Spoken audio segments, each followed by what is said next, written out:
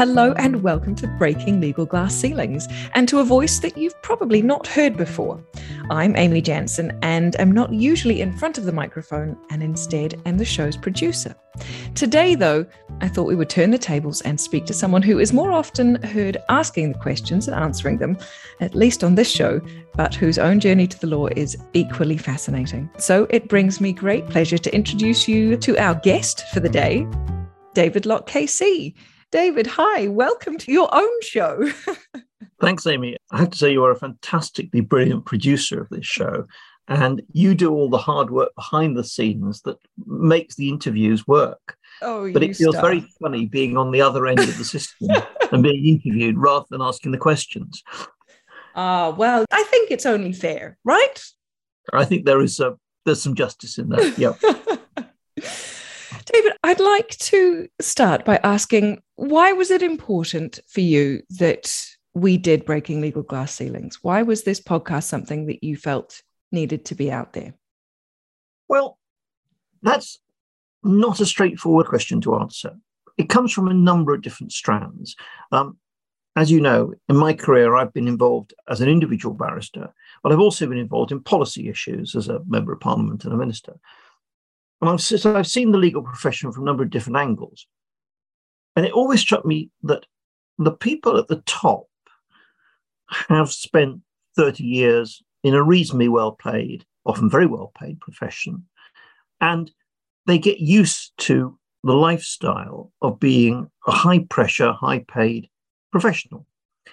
And so it looks like, to the outside world, that's where they started in life. That's what they've always done. Of course, it's not true. A lot of very highly regarded lawyers started life in a whole variety of different places and merged into this lifestyle of being high-pressure, high-paid lawyers as they became successful. And it seemed to me that there were an awful lot of people in the law who were moderately competent and moderately talented, but had all the right connections, the right accent, the right background, and smoothed their way into a profession. And there was also quite a lot of other people who didn't have the background, didn't have the connections, but were much more talented, much more committed, and tended to rise to the top of the profession. And of course, there are some people from a legal background who are outstanding lawyers in their own right and would have made it regardless of the background. But quite a lot of the people who are successful lawyers had nothing to do with law and came into it almost by chance. And it seemed to me quite important to say to aspiring lawyers and have a platform to say to aspiring lawyers, look, what you see in lawyers aged 35, 40, 50, or even 60, where it looks like they've always been a member of that class, they've always spoken in that way, is not actually true. We come from a huge variety of backgrounds. Talent will out, or should out. And if you've got talent, these are the routes you could follow to realize your dreams. And don't be put off by the fact that you don't necessarily speak like most lawyers who are successful do at the moment. You don't think like most lawyers, because we didn't either when we were at your stage.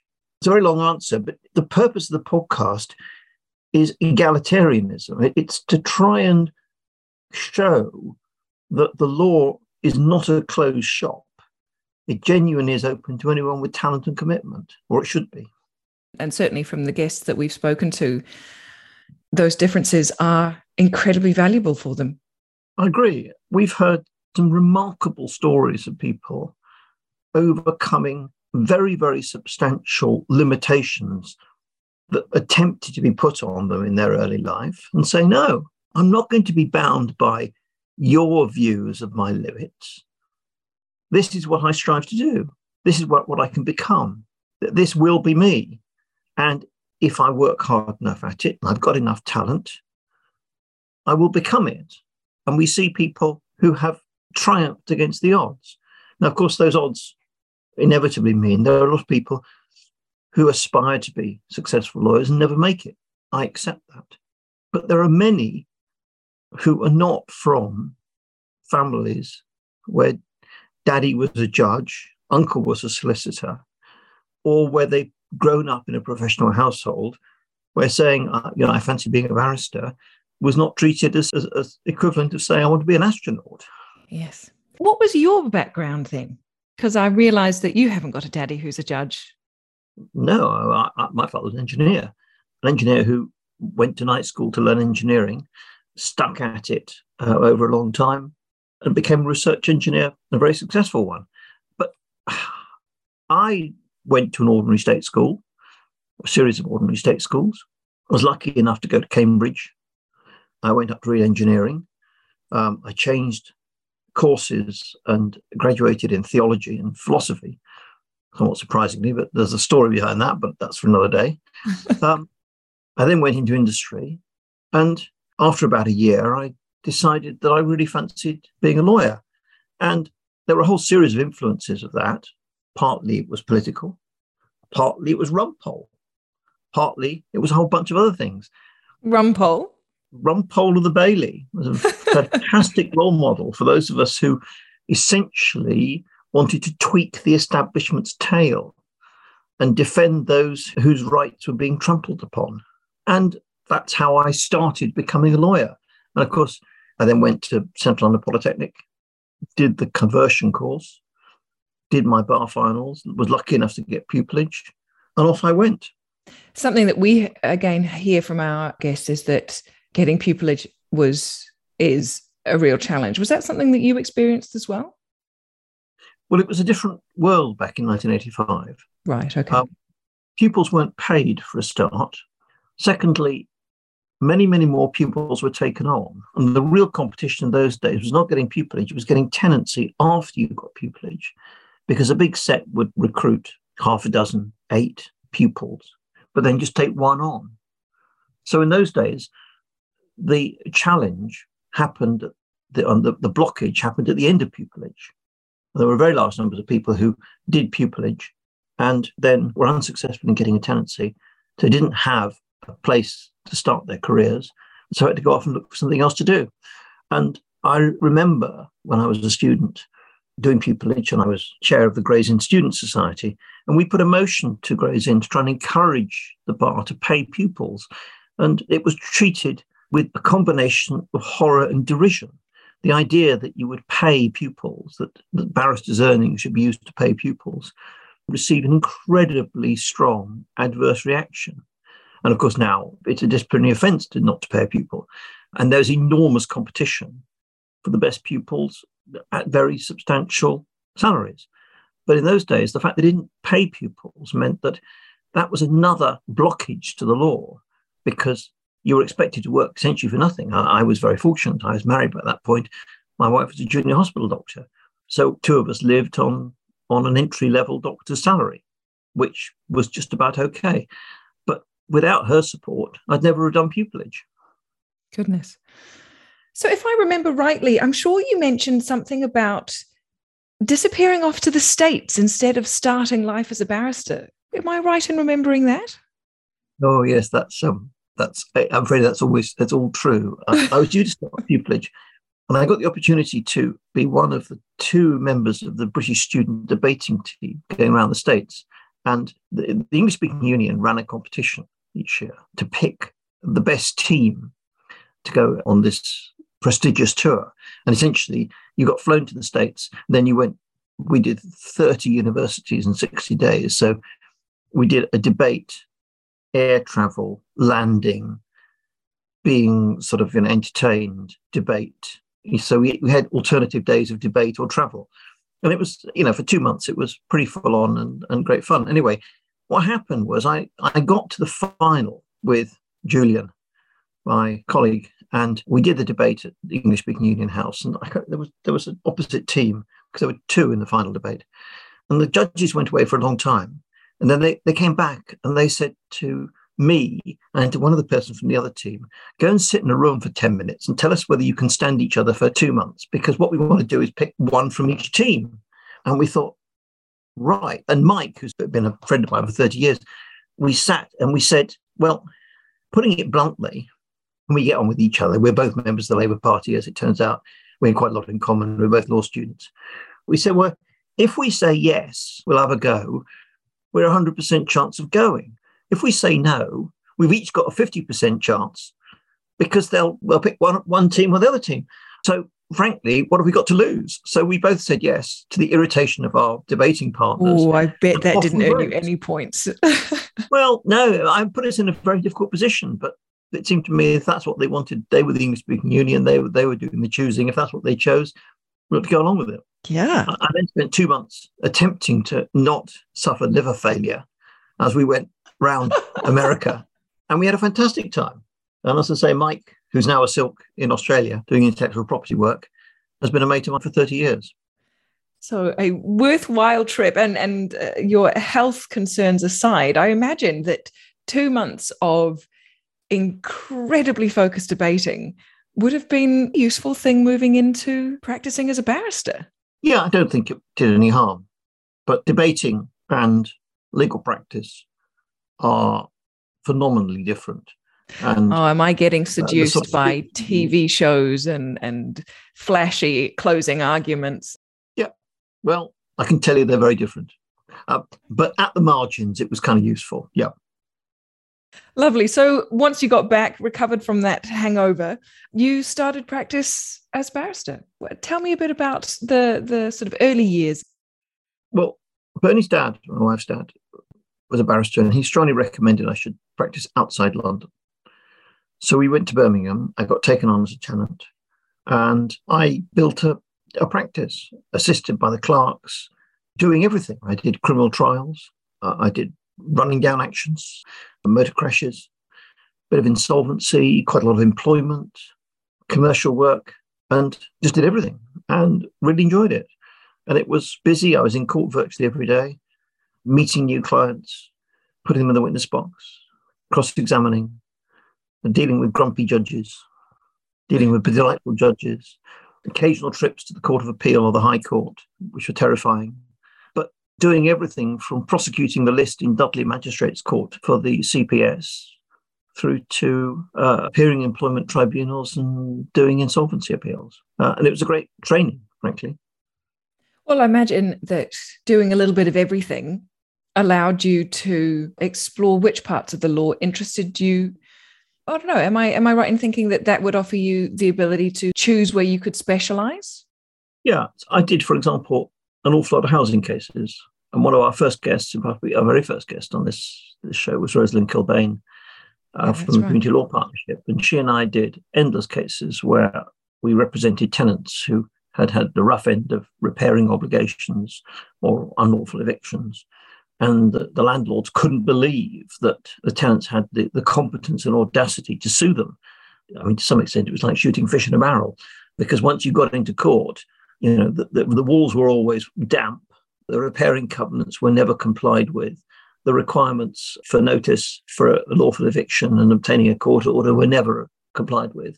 So in the end, what happened was that we had a very good success rate and felt like we were doing some good at the time, because we were for somebody who's a tenant in a house with damp, getting £3,000, £4,000, £5,000 in damages in those days was a fortune, was life-changing sums of money, particularly if the proceedings started at a point when the tenant thought they were going to be evicted, as many of them did.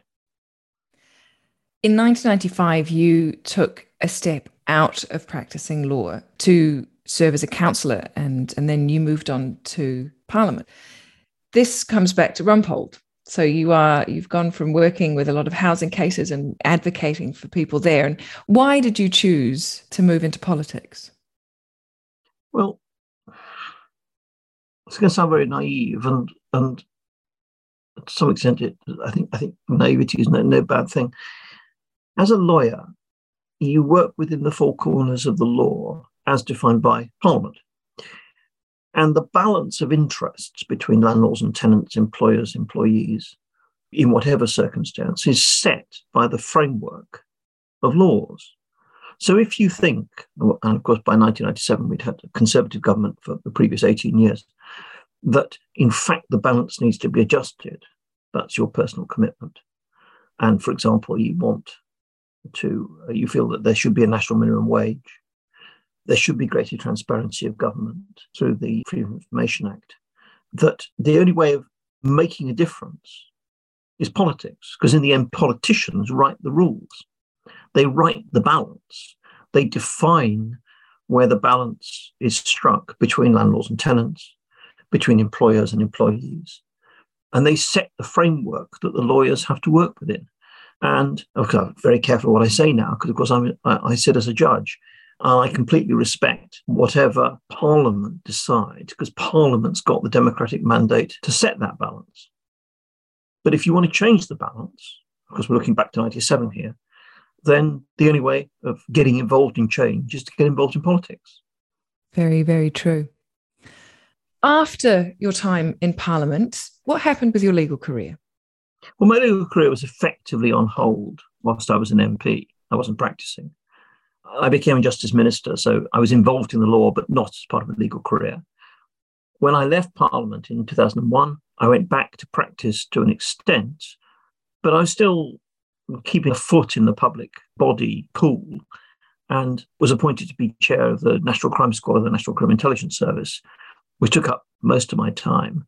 And it wasn't really until about 2003 that I decided that I really wanted to go back to being a full-time lawyer, because I didn't want to go back into Parliament. And at that point, Mills and Reeve, the national law firm, came knocking and invited me to come and lead their healthcare team, which was a bit of a risk on both sides, because I knew nothing about healthcare and they knew precious little about me. Mostly, they didn't know that I knew nothing about healthcare. And so I learned healthcare, led a team of 90 lawyers the next 4 years. You have talked a bit about imposter syndrome during our previous conversations, and that must have been rampant for the first little while at Mills and Reeves. Oh, throughout. I sat down and read a book by Kennedy and Grubb on medical law.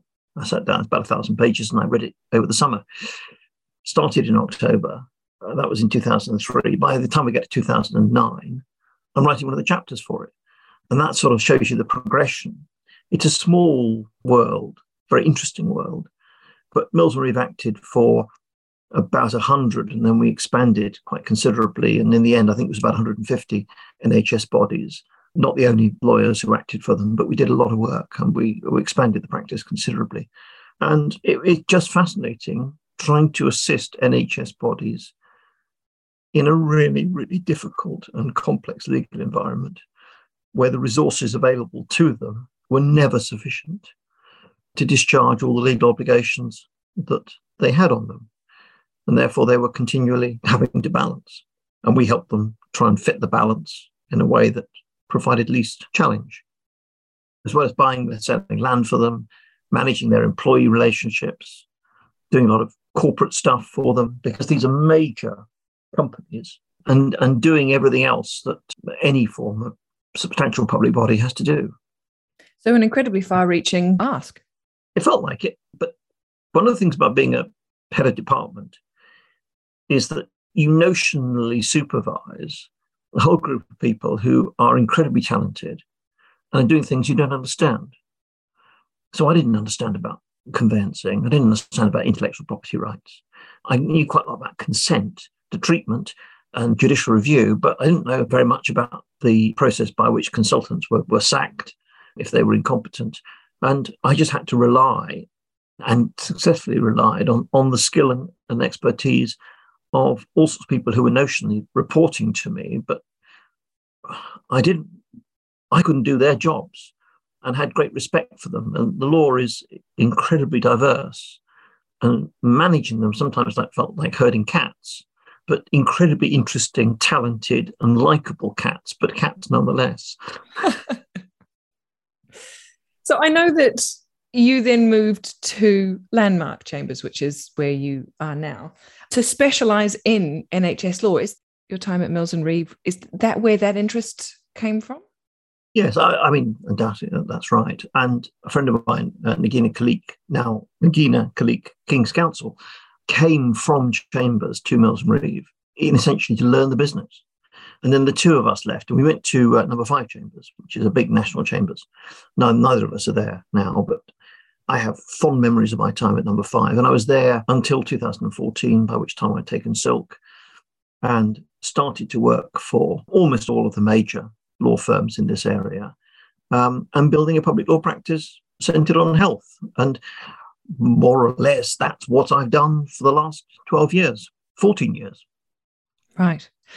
So you are, as you've said, a Deputy High Court judge? I am, and I'm a recorder. So Right. I do both civil and crime. How does that happen? Well, you apply. There's a Judicial Appointments Commission. There's a process. You put in an application. They run a competition. They say, we're looking to appoint, 5 or 10 Deputy High Court judges. And you put your hat in the ring, and they then send you on all sorts of mysterious competence evaluations. And then you get this interview in front of a bunch of full-time judges, and you either get through or you don't. And I was fortunate enough to get through.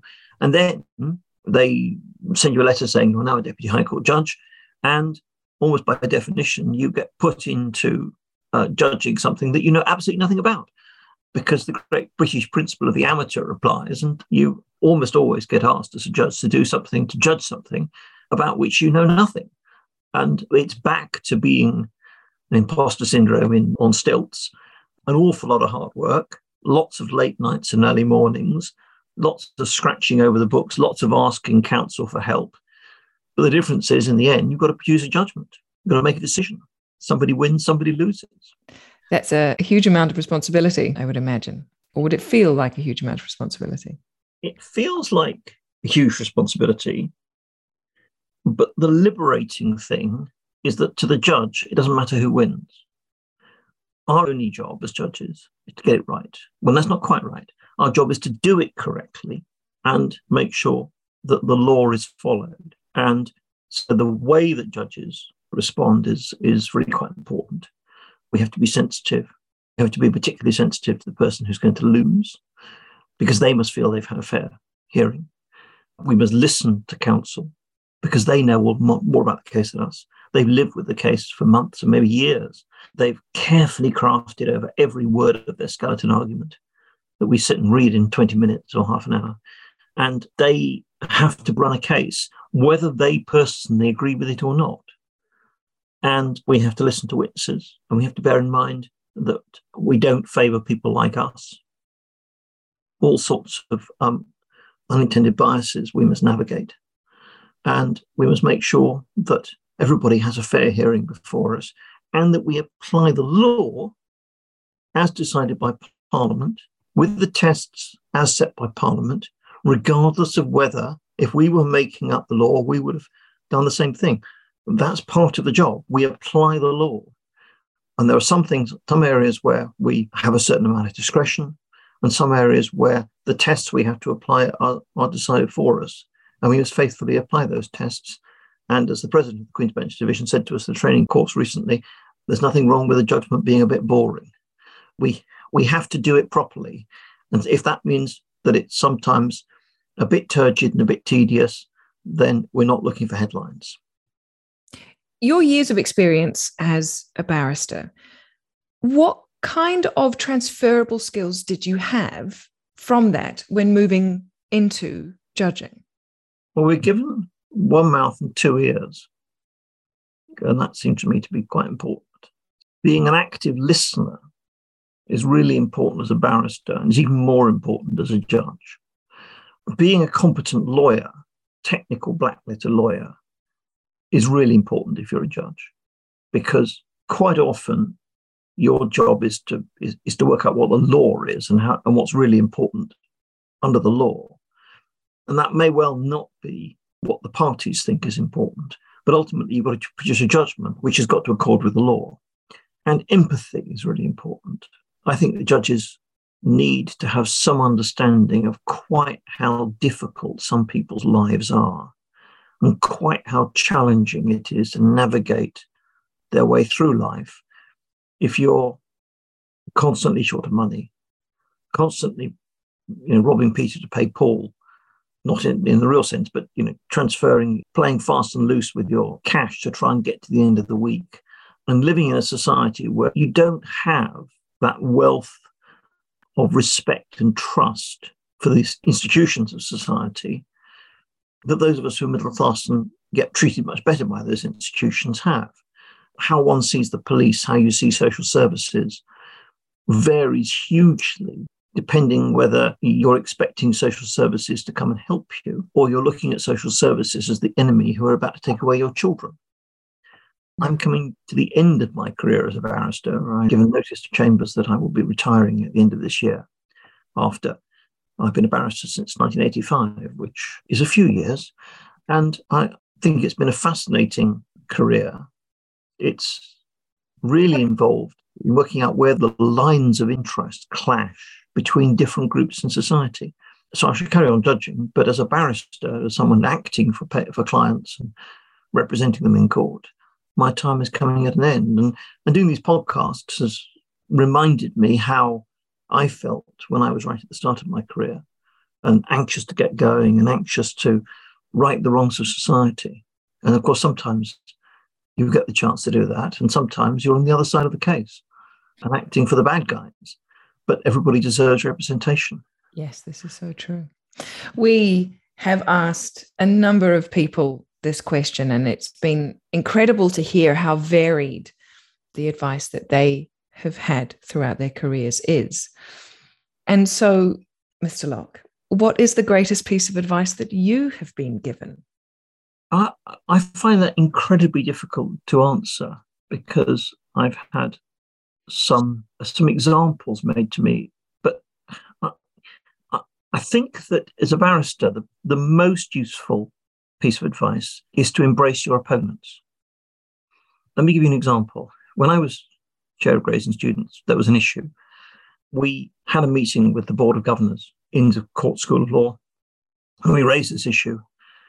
And we had a really quite frosty, difficult exchange. A really difficult exchange because we were convinced of something.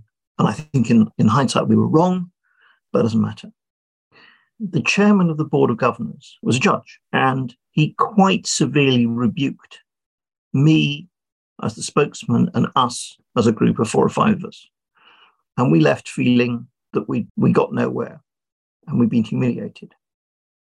And the following day, an invitation arrived to go to tea with this judge. And I was kind of astounded, but I duly went and had a cup of tea with him after court. And he just sort of gently said to me that he admired the passion with which we were pursuing this cause, that whether we were right or wrong didn't matter.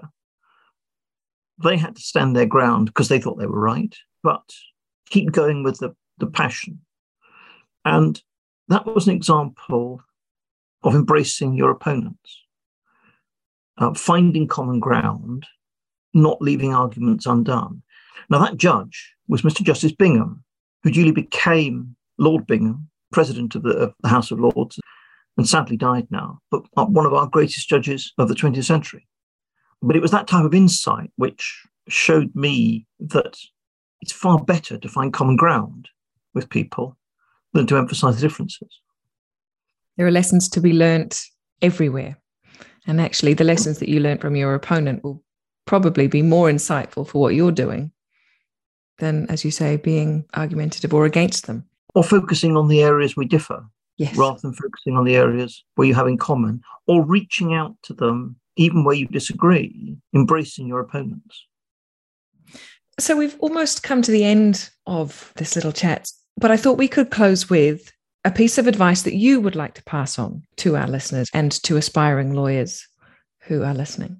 Yeah, I think the piece of advice I would pass on is, this is going to sound rather odd, is always remember it's somebody else's problem. As a lawyer, the problems of our clients are not our problems. We have challenges in our personal lives. We have relationship issues. We have to maintain professional relationships, personal relationships. We need to understand our clients, have empathy for them. But their problems are their problems. They're not our problems. And we are only able to provide dispassionate, objective, professional advice if we remember that we're paid advisors and that we don't take on the emotional mantle of their case. And if the moment that we take on the emotional mantle of their case and we become too identified with our clients, we lose all the benefits that they're paying for and all our professionalism. So however serious it is, and I do lots of cases about living and dying, and it doesn't get more serious than that, cases about taking children away from parents, cases about child abduction. However serious it is, however desperate the position for our clients, we are only able to do our job if we remember that it's their problem and not ours. And we're there to help, to empathize, but not to take on the emotional mantle of the client. If that sounds callous, I don't think it is. I think it's an understanding of the need to maintain a little bit of separation in order to be professional. And I would imagine also that in doing that, there is self-preservation that will allow one to practice for longer. There's less burnout if you're able to separate. And also you are, I guess, protecting yourself emotionally. Yeah. Lawyers who get involved in crime, who do child abuse cases, who in my case do medical treatment cases, where awful things happen and people have enormous amounts of trauma, you can end up with vicarious trauma, which is a real thing. And you can end up suffering because you're too close to too much trauma for too much of the time. And it is important to look after yourself as a lawyer, particularly if you're in those types of cases. And if you don't maintain some professional distance, then you live the emotional swings of the clients too closely and you will burn out. And that's a sad reality. So we want lawyers that are empathetic and sympathetic, but not lawyers who go on the same emotional journey as the client, because we're all human and that wouldn't be possible. No, very true. David, thank you very, very much for your time this afternoon. It's lovely to hear your story and your insight. And I hope that those of you listening enjoyed that as much as I did. So what I will do now is hand the microphone back to you, David, and we will go back to scheduled programming as of next week. But thank you ever so much, David, for joining us. It's a pleasure. Thank you very much, Amy, and thanks for all your work on the podcast. Without which there would be no podcast. Oh my goodness. Well, it is a pleasure to work with you and all of our guests. So thank you.